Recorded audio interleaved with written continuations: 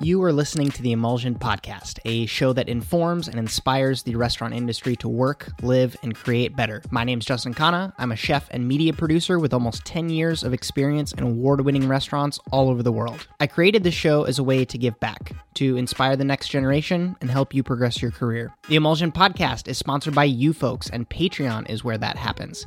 If you're here as a return listener and enjoyed the episode you just came from and happen to want to support more episodes, visit patreon.com/Justin Khanna. I'd really appreciate it if you can. I totally understand if you can't. Free ways you can support this show include leaving a like or comment on this episode, filling up all 5 stars on iTunes so more people can find us, or simply sharing an episode with a friend. This is a solo episode. That's right, it's just you and me. I'll be dishing up a curated list of articles, happenings, and headlines that I've been paying attention to over the past few days, and then season them with my perspective and opinion on these industry stories. If you want to go deeper, full show notes are available on justinkhanna.com/podcast. If you come across a story you'd like me to talk about, shoot it to me on Twitter and hashtag the Emulsion so I can find it. Let's get ready to welcome your host for this episode, Justin Khanna. What's up, folks? My name is Justin Khanna. This is episode 78 of the Emulsion Podcast. I wanted to start with someone that just messaged me on Instagram telling me that the fact that Flynn McGarry's brownies didn't spend enough time in the oven is apparently a reference to his age, which I wasn't even thinking about. Like, I went straight to chef brain, like, he's critiquing the brownies. But apparently Flynn McGarry doesn't serve brownies, which also makes sense because he doesn't bring them up as part of one of the desserts that he had.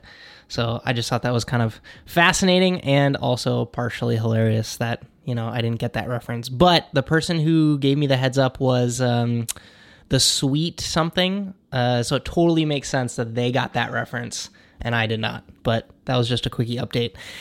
Here's the heads up of what's going to happen in this episode. This is your rough outline. First off, we're going to do our rapid fire headlines like we've been doing. Then a quickie update, because especially if you're watching on video, you're probably like, where is Justin right now?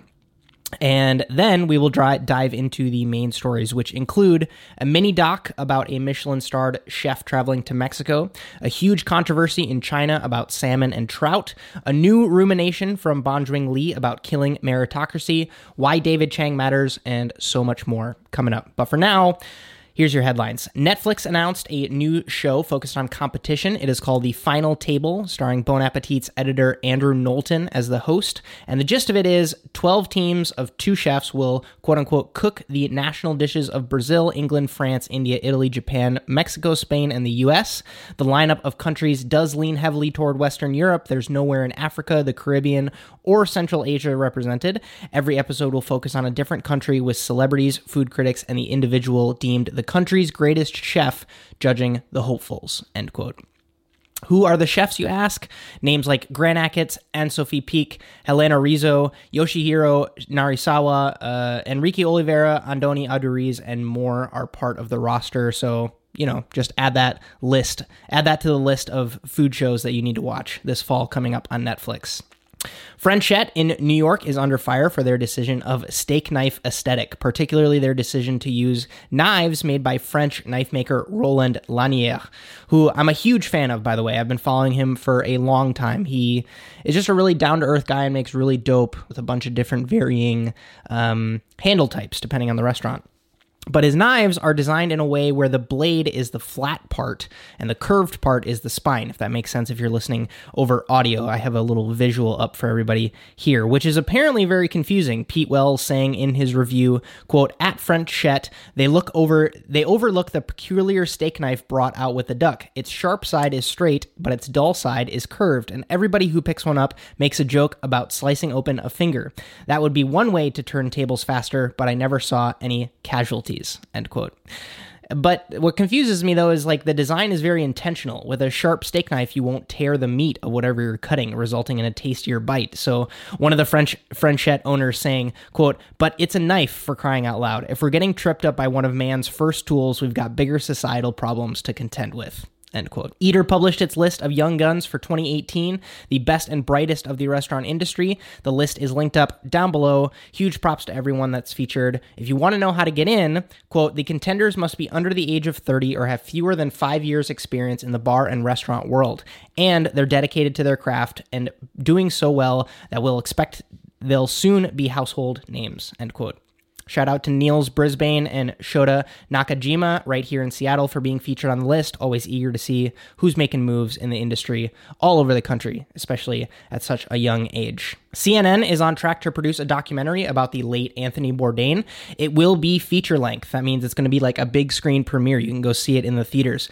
It's going to be fascinating to see what kind of direction they take it in. Of course, he was such a figure, and it's incredibly sad that he took his own life, but there's so much content out about him. He was being filmed a lot, especially, towards the end of his life, but we'll see how much of the highlight reel that they show and how dark they make it and who they interview for it. I know documentaries can sometimes get shaped by who's telling the stories about the person, but I'm definitely eager to learn more and, of course, watch it when it comes out. That's enough headlines. Today's beverage, I made myself a little, I don't know what you would call this, if it's technically a latte because it's cold brew with milk. I guess it's just called cold brew with milk. Someone can check my coffee knowledge there. You don't have to go to bed, dude. You can keep watching the podcast. That goes out to Rubber Toe 4 on Instagram. So sit back, relax. The real show starts right after I gave a shout out to Emmanuel C. and Pixel Grease, both brand new supporters of this show on Patreon. Always happy to show you folks some love. It truly, truly means the world that you support my content.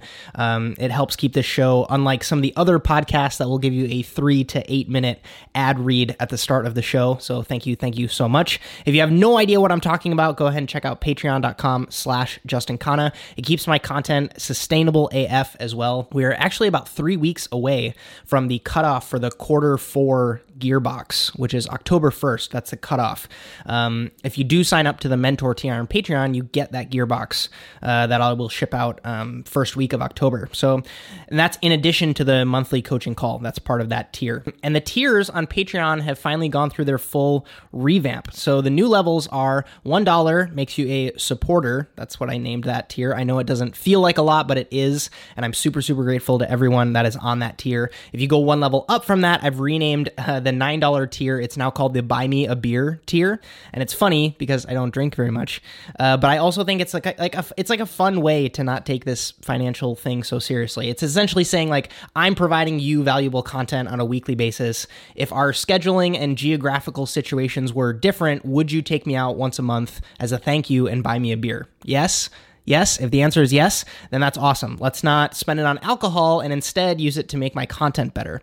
And the idea there is, of course, that's just to make it a little bit more fun. But then after that, there's the Mentor tier, which includes that coaching call plus the quarterly gearbox, and those are both at a discount. So also, if you're on the Mentor tier and you become a part of that, I will send you a personalized video thank you message, which is kind of fun. But I'm aware $50 is a lot, but it helps the most. So I want to give you that as a shout out. Secondary update. You're probably like, Justin, where are you right now? This is my new place of residence. Anna and I just moved in here. It was very unexpectedly last minute.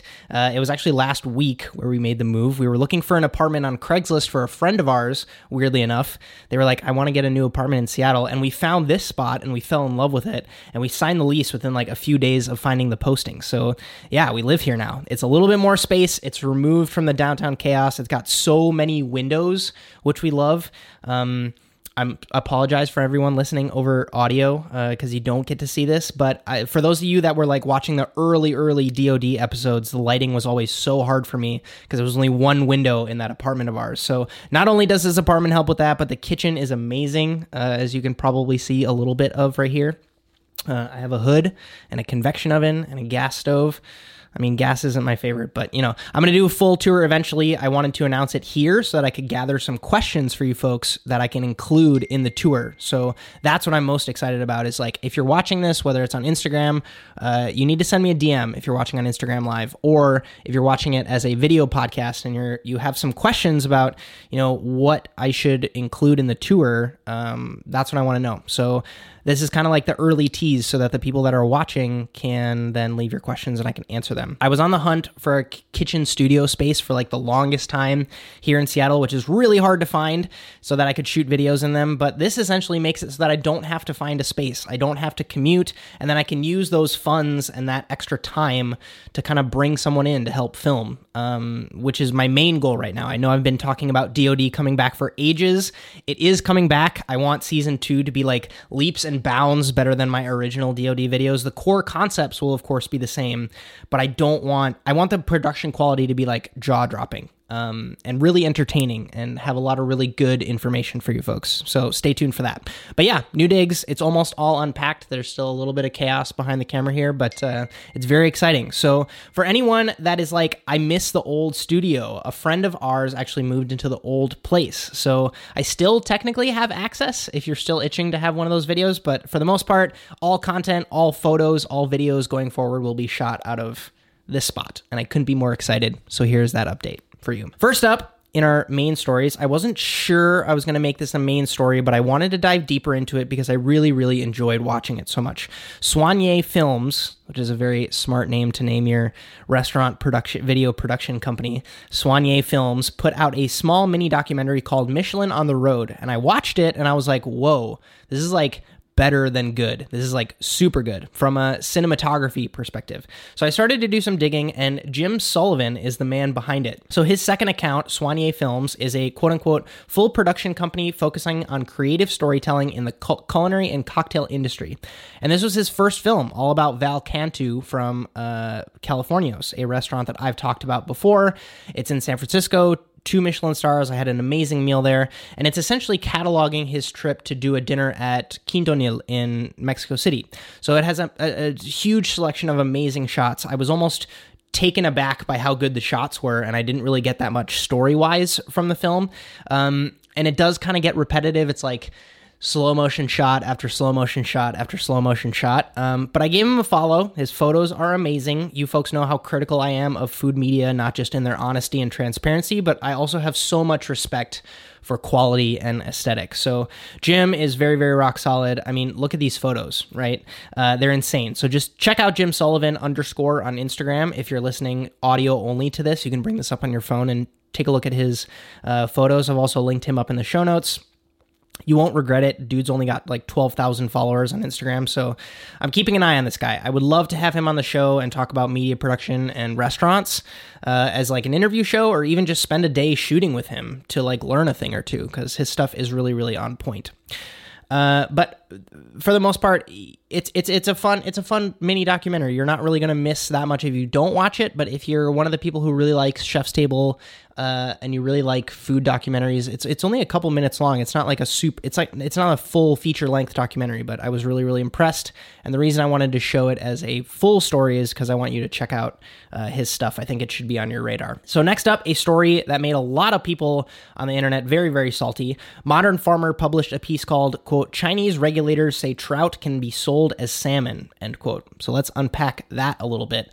Their reasoning behind this decision was essentially salmonid, which is a family, right? This is for everyone like me that took zoology in senior year because you knew you were going to culinary school. You have species, genus, and then family. And then in that salmonid family of fish, the article says there are 9 species of Atlantic and Pacific fish that can now be technically labeled as salmon at the market. So the article is citing so many differences from species to species. It's not like one has a different colored scale on the tail than the other, and that's how you tell the difference. No, these are like different animals. There's size differences and diet alterations and flesh color and fat content. And then obviously and arguably the largest difference is, quote, rainbow trout are freshwater and salmon are saltwater fish, which means they are raised, if farmed, entirely differently and have totally different environmental and health concerns. Freshwater fish is more prone to parasites. It is generally not recommended that freshwater fish is eaten raw, end quote.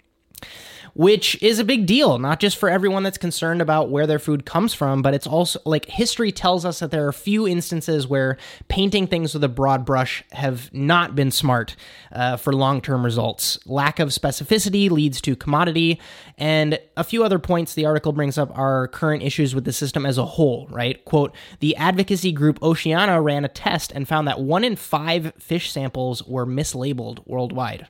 End quote, which is crazy. And as far as my opinion on this, it's twofold, I think. So for the consumer, I don't think it's going to make that much of a difference as people think. I mean, if we're being honest, if you work a 9 to 5 and you're just stopping by the store on your way home, grabbing some fish for dinner for you and the family, you're probably not going to look at where your fish came from, or is it fresh or was it previously frozen, or you're not going to probably ask the butcher what the fat content of that fish is like. You're going to buy whatever's cheapest and move on. I get it.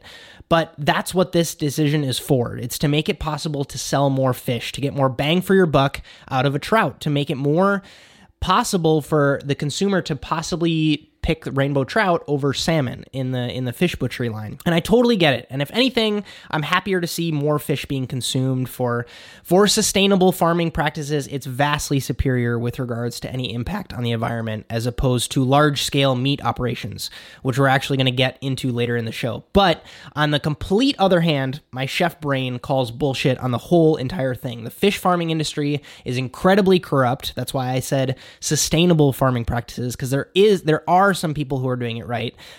But because there are countless places that are feeding these fish things that they aren't supposed to be eating, the whole process is incredibly wasteful and it leads to a sub-quality product in the end. It's kind of like a lose-lose all around for a lot of these larger fish farms. Personally, I look at it like wine, right? Back in the day, someone figured out that champagne carried a brand, a certain brand. Is not just the place on a map. When you say sparkling wine from Champagne, people's ears perked up, like that got a reaction.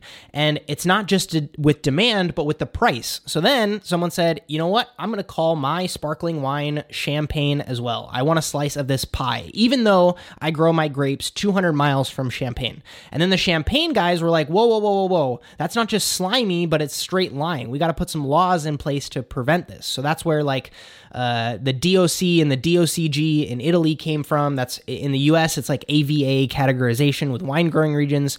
And that is all to protect the products from the people from being marketed in ways that are unfair or untrue. So ultimately, make it so that you are indeed producing wine from Bordeaux, you can confidently put that stamp on it and charge accordingly. There are so many acres of land growing Bordeaux, so it's rare. It's not a commodity. The whole world doesn't have the same terroir as Bordeaux, so that's what makes it special. We don't have anything like that with fish farming. And at the most, you'll get the country that your fish came from, right, on the little sign next to the fish in the case, which is such a funny thing because the ocean is like one giant body of water in its largest form. And what I mentioned earlier with the practices that some of these farms use, it's not anything you want to hear about before you order the salmon from a restaurant. So it's often shrouded in this mystery, fish farming. And I think until we get a fish farm that really strives for building brand and putting its foot down for quality, until we get the Japanese olive-fed Miyazaki Wagyu of fish farming,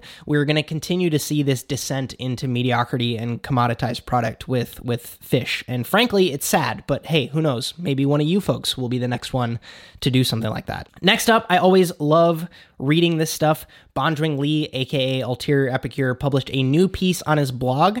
He's not really blogging that much these days, so when he does do and post something, I try my best to pay attention. This one is called Killing Meritocracy, and it starts off where he tells the story of, on his Instagram story, he posted a photo of a table, which was lined with linen. It was like a top-down photo, frilly-rimmed china in the frame, and the question that he posed on the Instagram story was, quote, "Female chef, 2 Michelin stars, where am I?" The kicker, none of the guesses he got were correct, which I thought was really interesting. So I've linked up the full piece if you want to read more, but the restaurant was Accarello, where Suzette Gresham has been cooking for 29 years at that place. So the gist of the post, the point he was actually trying to make, wasn't to champion his Instagram story status. It was to reiterate a point that I made in a very controversial episode of the podcast many months ago. He talks about making sure people succeed based on merit and the quality of their work, and not applauded or ostracized based on the color of their skin or their gender or their sexual orientation or any of the other diverse qualities that make someone uniquely them.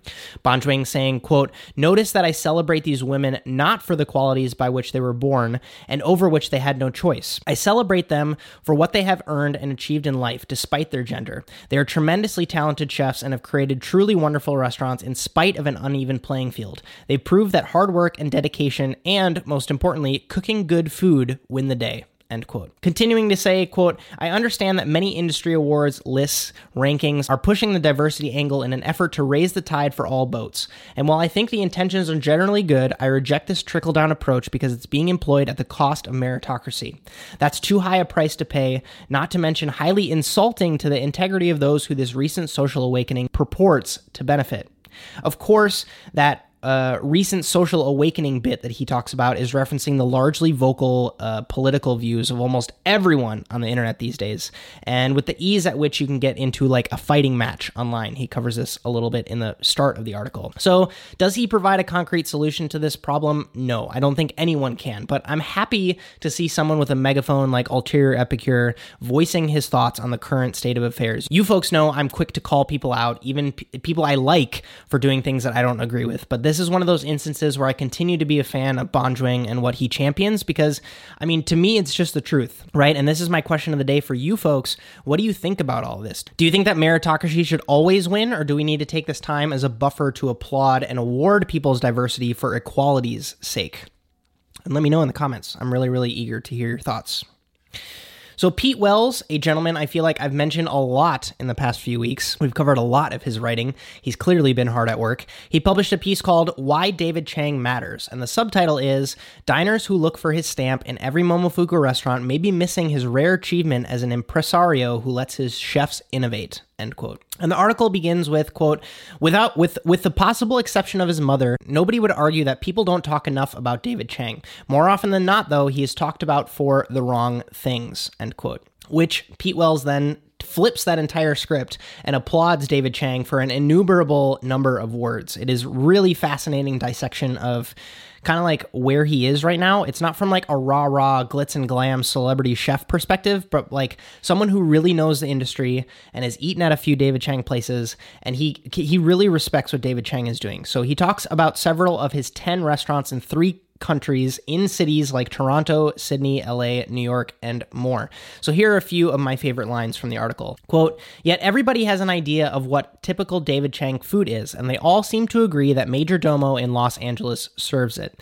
Given that the restaurant, which opened in January, was Mr. Chang's first in California, and given how deeply the menu is marinated in the Korean food he grew up with, was probably inevitable that some diners would read it as a culinary autobiography. It is possible to read thousands of words of critical appraisals of Major Domo without learning that the executive chef there is named Jude Para Sickles, end quote. Which is such a fascinating thing, right? With all these restaurants that he has all over the world, David Chang is he is successfully taken his ego out of the food and given an immense amount of control to the professional teams that he has running each place. Wells saying, quote, menus almost never name the actual cook responsible for a dish, so we attribute everything to the boss. I've done it, particularly when it allows me to pin bad reviews on the famous owner rather than a young chef running a kitchen for the first time, end quote. Continuing on about his growth as a restaurateur, quote, we talk about the comfort and civility that has quietly slithered into his restaurants to replace the backless seats and argumentative menus of his early years. His entire career has been spent trying to calibrate precisely how much of these two qualities a good restaurant needs. Comfort has always been part of the conversation around Mr. Chang, but his evolution in that area hasn't always been noticed. The last time he tried to shortchange us on comfort was with Momofuku Nishi, which hopefully you remember we covered on the podcast a couple months ago, in Manhattan a couple of years ago, but by which time it was a recidivist throwback to his days as a noodle-slinging punk. Nearly every critic in town called him on it, and he reworked the space. But he has always recognized that the fabric-swaddled dining rooms that once signified comfort gave a lot of younger people the sensation of being buried alive, end quote. Which is fascinating, right? Because it's so true. It's almost cool to be uncomfortable in a restaurant and like have a chair that's not really that cozy and to have a countertop that's kind of like bent to one side, right? Or use mismatched silverware, which was not the case 15 years ago. But there's this fascinating line to draw between hospitably thoughtful and over luxification and grandeur, right? And overall, it's a really, to me, this article is a really great snapshot of where David Chang is at his career right now. I know I cited a couple weeks ago, I cited Nobu as the only chef I could think of that has such a globally recognized restaurant brand in like the higher echelons of food. But after reading this article and the startling statistic that David Chang has 10 restaurants, right? Like when did that happen? I was like taken aback by that number. I gotta say that David Chang fills that void pretty well, if I had to say so myself. But all these points we were talking about with Robuchon, right? Like you eat at a place, you fly halfway across the world and compare both meals at both restaurants. You can do that with Momofuku restaurants. And it's even more exciting because the change isn't going to be like, oh, this pork bun has pork from Australia and this pork bun has American pork. It's not like those tiny, minute details. It's like, LA's vibe was like this and the menu had that, and then we went to Toronto and it was some Colombian chef cooking beef over fire and it was amazing. And you can have these really great experiences without like copying and pasting the menu from one space to another. And I think a lot of us are going to look back and see David Chang as one of the legends, I think, of our generation. And back to that piece about meritocracy, I think like the fact that he's not a French white dude either, he's executing on an insanely inspiring level, and I'm really, really happy to see it unfolding. So next up, an article I actually read in a paper magazine first, and then I was like, why didn't I see this online? GQ's Marion Bull published an article called, quote, "How do we fix toxic restaurant culture?" end quote. And it's not your typical article, right? They brought 6 industry folks together to sit down and talk it out, from Amanda Cohen to Tom Colicchio to Gerardo Gonzalez and Michael Solomonov. It's fascinating as a read. And if you have any interest in this topic, sexual abuse, managing, restaurant culture and dynamics, I really, really highly recommend it. I would love to read it all to you aloud, but I would like constantly be having to either change my voices or say, and then Colicchio says, and then Cohen says, and that would get a little repetitive. So I'm going to break down a couple of quotes, and I'm going to leave the article linked up below. They do a much better job of like being able to read it like a script. So there are a few quotes I want to touch on because I think they're really important.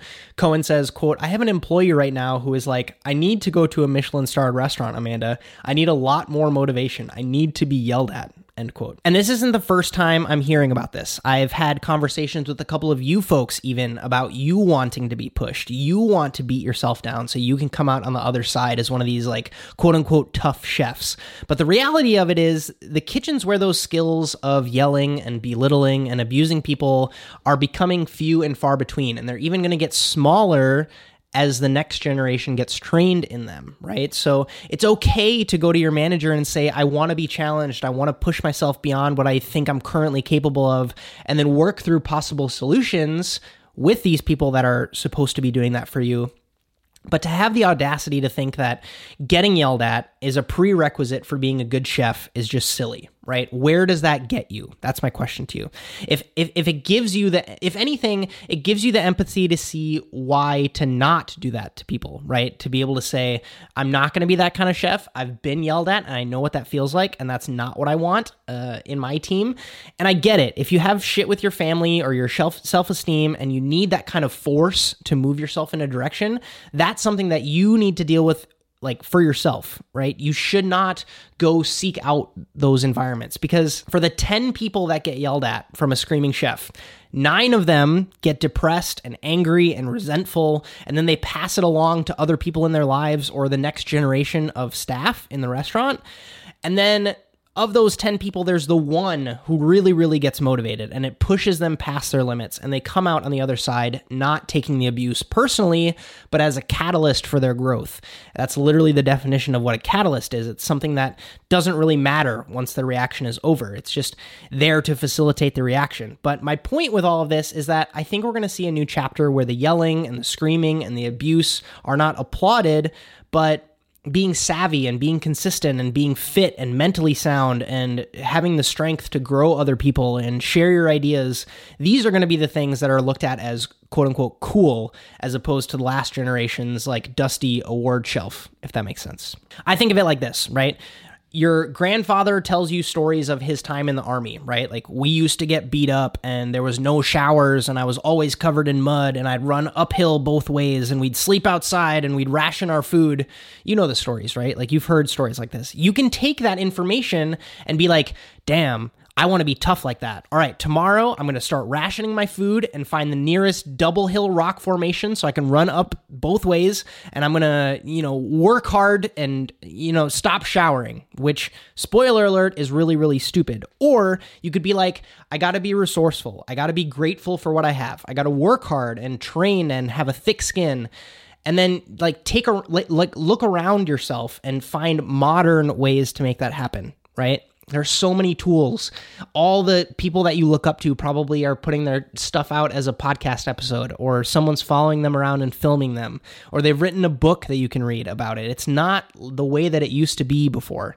And I want to hammer that hard because I just think it's going to take you down a path that you don't want to go down. And you can find people like that that will push you. And if you find a place that gives you the motivation to be a part of something that is bigger than you, and to have someone believe in growing you and motivate you to do things that you'd otherwise not want to do, that's what you want. And there are plenty of people out there that can help you with that, without the potentially long-term harmful effects of what happened to the generation before us.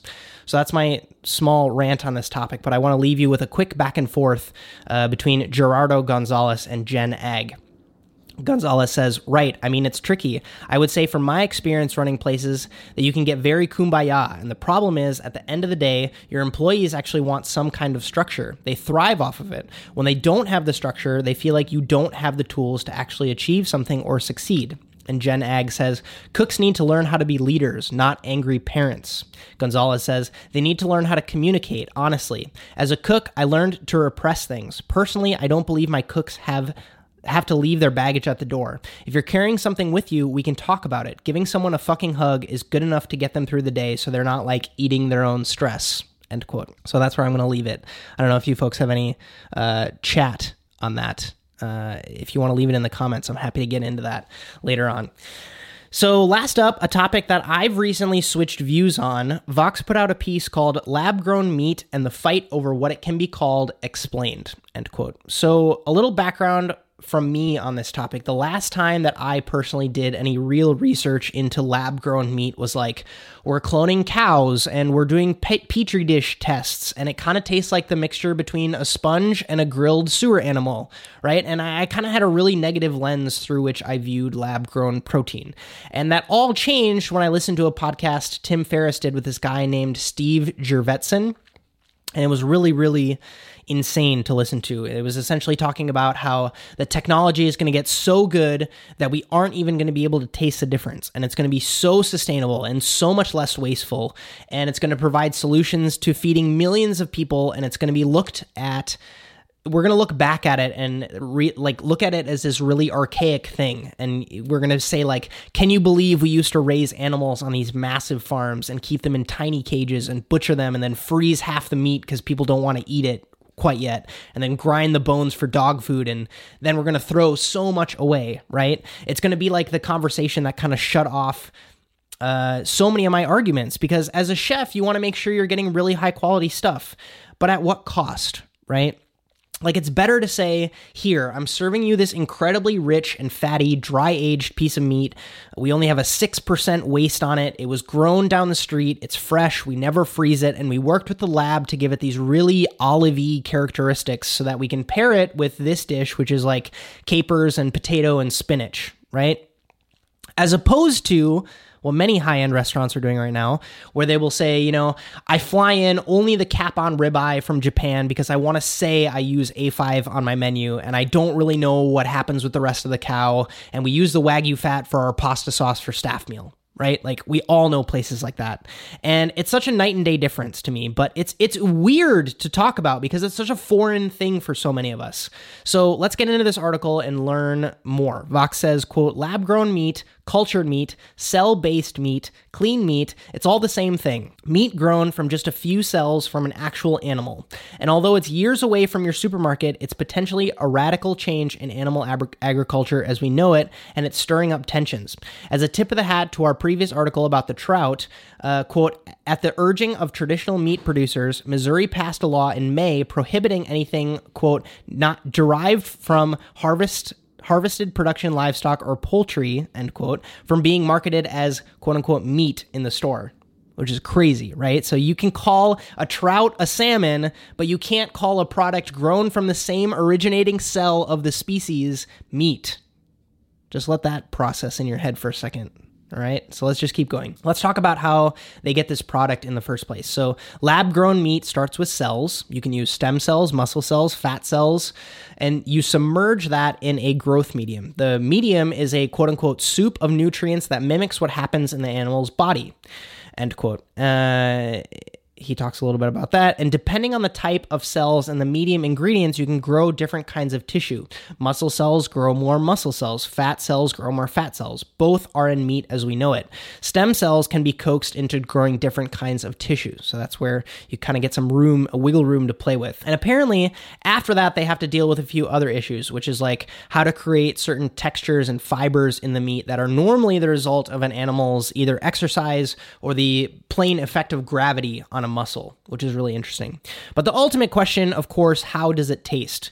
Quote, lab-grown meat makers claim their products will taste exactly like the real thing because they are the real thing. That leaves consumers to make their decision on factors other than taste, and lab-grown meat definitely has its advantages. Some are obvious, like the animal welfare issue.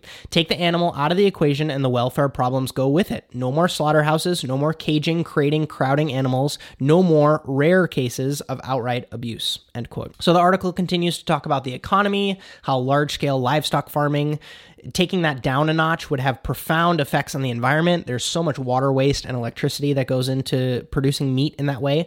They ask the question, how does leather get produced if we take, animals out of the equation? They cover foodborne illnesses and so much more. It's such a fascinating topic that, again, I think will be something that we tell our kids about when we take them out to eat for dinner and we tell them how we used to get meat from a living animal by killing the whole thing and then eating whatever cut we were interested in. And we're going to be a tiny bit embarrassed about it. And the major pushback in this case I see comes from the people that are profiting off of the current ecosystem. And that's definitely going to be a blow to those people who make their livelihoods off of producing these products. But regardless of the cost, I'm stoked to try lab-grown meat for the first time. Some of you might remember seeing the Cooking with Insects video I made a few weeks ago. I'm absolutely interested in working with alternative sources of protein. So I can't wait to see what the future brings. What are your thoughts, though? Are you 100% anti-cell-based meat? Are you chomping at the bit to get this technology advanced enough so it takes care of a lot of these ethical issues? Where's your head at? Let me know in the comments or tweet at me. I would love to continue the conversation. Last up in industry style news, we have direct answer. That's where you folks send me a DM. And with your permission, I like to answer it in a way that might help the collective. So normally I'm all about giving a shout out to whoever submitted the question, but this one was actually someone who wanted to remain confidential. So I'm going to pose the question here. Quote, big fan of what you're doing. I've been working in New York City at a pretty high-end restaurant. I'm in a similar scenario that you were in when you worked at Grace. The restaurant is pulling some shady things. I'm probably working close to 60-hour weeks, and I'm only getting paid around 45 of those hours. It's also not just me, but all the other cooks are getting their hours cut after we had already worked them. I honestly don't know what to do. It's frustrating and depressing. I haven't really talked with my family or close friends about this because I'm embarrassed and ashamed. I also feel disconnected with some of the other cooks because there's a language/cultural barrier. So the question then becomes like, where do I take it from here? First of all, good on this person for reaching out because it's very easy to let it just kind of fester and bother you, especially if like you feel like your moral standards are not in line with the people that you work for. That's really, it takes a lot of courage to reach out like that. And I'm happy that I can be a resource if that turns into something for you. But my biggest thing that I try to convey is that a lot of what's happening is out of your control, right? You are an employee and you choose to work for this restaurant and you sign a contract that basically says like, this is what I agree to do for, XYZ number of hours at this rate. Sometimes you don't even have a contract, right? Like I've worked at places where the contract just doesn't exist. Here's when you start, show up at this time, right?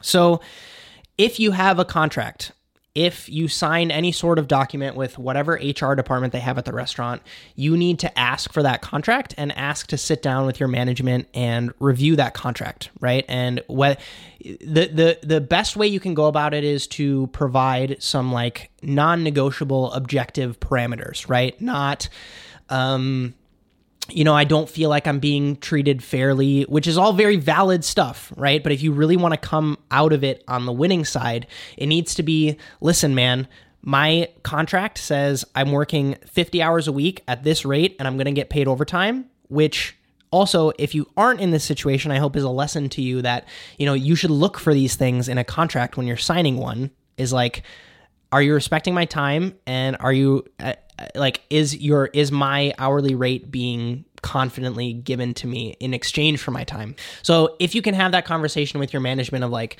this is what my contract says, and this is what my pay stub says, right? So you notice I have like 2 documents. I'm not saying like, hey, last week was kind of busy. I worked 60 hours as opposed to what my contract says, which is normally 40. What's up with that? Because they're just going to bat you out of the room. Like, you need to have some solid proof of like, this is what my contract says. This is what my pay stub says. That's number 1. Number 2, so this is coming from personal experience. When it was happening at Grace, we kind of banded together as a group of line cooks, and we started to talk it out, and we started to think to ourselves, what are our options as a collective? And I know you mentioned that there was like some language barriers, and I think another email says, I feel like they think I'm stupid because I don't understand the language, which is also really unfortunate, right? But if you can come forward and say, I want to get this fixed for all of us, this is my proposition, and it doesn't, if no one else is doing it, you got to kind of take the lead on it. I was fortunate that I was like the youngest person in the kitchen at Grace, so I was just kind of like, I don't know what's going on. My last job, I was working for free, so I'm happy to get a paycheck, but I know this is shady and stupid. So yeah, my advice would be, see what kind of hard evidence you can have, and then bring it forward as like, I don't feel like this is right. And then plan B is, of course, to see how you as a collective can come forward to the management. Because if you do it any other way, I fear that you're going to kind of get swatted to the side, especially if the management is very aware that this is happening. And one thing that happened with us was we came to the management at Grace as a collective, and we were like, hey, what's going on? We're not getting paid any overtime. This is kind of weird. And Curtis told all of us to our faces that he had no idea that we were getting paid, that we were not getting paid, which I thought was like really weird. Me as a young chef, I was like, you're the owner of this business and you don't know about your staff's salary? Like, that seems kind of bizarre to me. But who knows? Maybe that was the real case, and maybe that was what's actually was happening, and maybe your management is just ignorant of the fact that, they outsource their payroll to somebody else, and had you not come to them with these documents that say, hey, these numbers don't match up, then they can fix it. But again, I don't know if it's something that's known and really happening, but I also know that there's a ton of corruption as far as like work hours and being able to afford people at the highest end of restaurant. So, your alternative is, if you're already working at this place and you feel confident in your cooking skills, there are plenty of other restaurants in New York City. Yeah, you're in New York, that would probably be super happy to have you. And if you're not getting what you want at this restaurant, you need to move on. And that's the last straw. It can be your first straw. You can be like, I don't want to deal with this. I don't want to work with people who are ignorant to the fact that their staff is not getting paid. And that's the last straw for you, and you just move on. Or you can go through those steps of like, provide the documentation, come together as a team, talk to the management. And then after all of that, if it changes, amazing. If not, it's time to move on. So that was direct answer. I really, really hope you enjoyed it. If you did and wish there was a way to not only get your questions answered, but also have a dialogue, not just a little one-off back and forth, I offer coaching sessions. There's 2 ways to schedule one. If you're getting ready to make your next move, you got to update your resume, practice answering interview questions. You can check out justinkana.com/coaching. And as a thank you for listening this far into the show, use code ENDOFTHESHOW, all one word, and get a sweet, sweet discount off your first coaching session. Say you're starting culinary school. You're navigating what that looks like. You're on track to become a sous chef, and the next 6 months are going to be crazy. My highest tier on Patreon is called the mentor tier, and with that comes monthly coaching sessions. They're 30 minutes once a month to kind of check in on your progress, and they're designed to be a longer lasting relationship between you and me, and we set up goals that are unique to your ambitions, and I keep a little document on my laptop that's all your progress and what your goals are for the next month, and the good and the bad. So we just make sure you're doing the right things to progress your career. So that is available on patreon.com/JustinKana, and that also supports all the content that's happening. In our non-industry story of the week, I want to give a little shout out to a new thing that I'm starting every single month. It's called the $100 Experiment. I don't know why. I mean, I wasn't really that creative with that name, but I'm still deciding if I want to document it and share it in any way. This is the first time I'm really sharing that I'm doing it.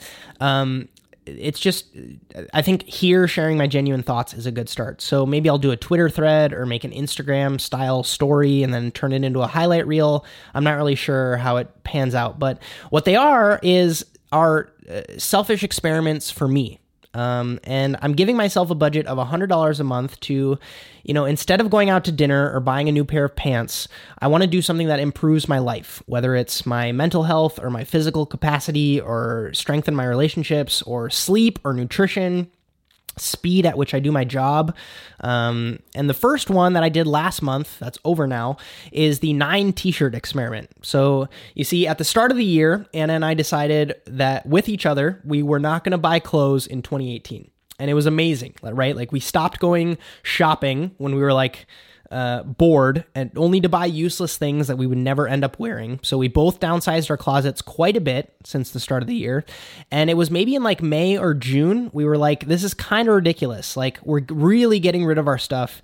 And what happens when you don't go clothes shopping for 6 months is you realize that you're essentially wearing the same things and you keep reaching for your favorite t-shirt or your favorite jeans. So I was introduced to this uniform policy by Matt Diavella, this guy that I recently started supporting on Patreon. He just launched a Patreon. I love his podcast, The Ground Up Show, so I'm proud to support him. But he talks about, he's like a minimalist, and he says he has this favorite t-shirt. So why not buy hella of that shirt, right? So you can wear your favorite shirt every single day. So that's what I've done. And this is one of them where I'm wearing one right now. This is from Uniqlo. It's one of their Supima cotton tees. They're $9.90 a piece. They wash great. They feel great. So I bought 9 of them. There are 3 of this color, 3 navy ones, and 3 of a charcoal grayish color.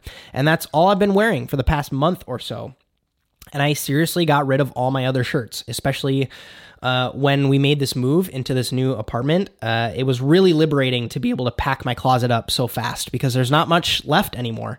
So that's what it kind of turned into. It started as 2018, we're not buying any clothes, to, if we're going to buy clothes, I feel like we should, if I'm going to buy 1 t-shirt, I need to get rid of 2. And then it just constantly trims down your closet smaller and smaller and smaller. So this month's experiment is going to be all about diet. I have recently downloaded Kevin Rose's Zero app. It is a fasting tracking app, so I'm testing how 16-hour intermittent fasting affects me and how it affects my lifestyle. So I'm switching my day around, so I'll be working out in the mornings in a fasted state because I've heard really, really good things about how that happens. And I have in the mail Bulletproof's Brain Octane Oil, which is it's almost like a modified MCT oil, which I'm really, really eager to try. I'm not really trying to go into ketosis for anyone that's interested about that. I just want to kind of test the waters and see how I respond with supplements, because the only thing that I consume outside of normal food is coffee. I'm a pretty straight shooter. And so with this Brain Octane Oil, it's 16 ounces for $25. So that gives me an extra $75 next month or this month to play with. So I don't think I'll always be including my experiments and my results in this podcast, but hey, it's my show, so I can do whatever I want. And if you really enjoy it, if you want to hear more about this, I'd really be curious to hear your thoughts, and I would love to include this in the show if you want. If you're into kind of self-experimentation and growing self-improvement, maybe I'll make it on Twitter or Instagram, but yeah, we'll see what happens.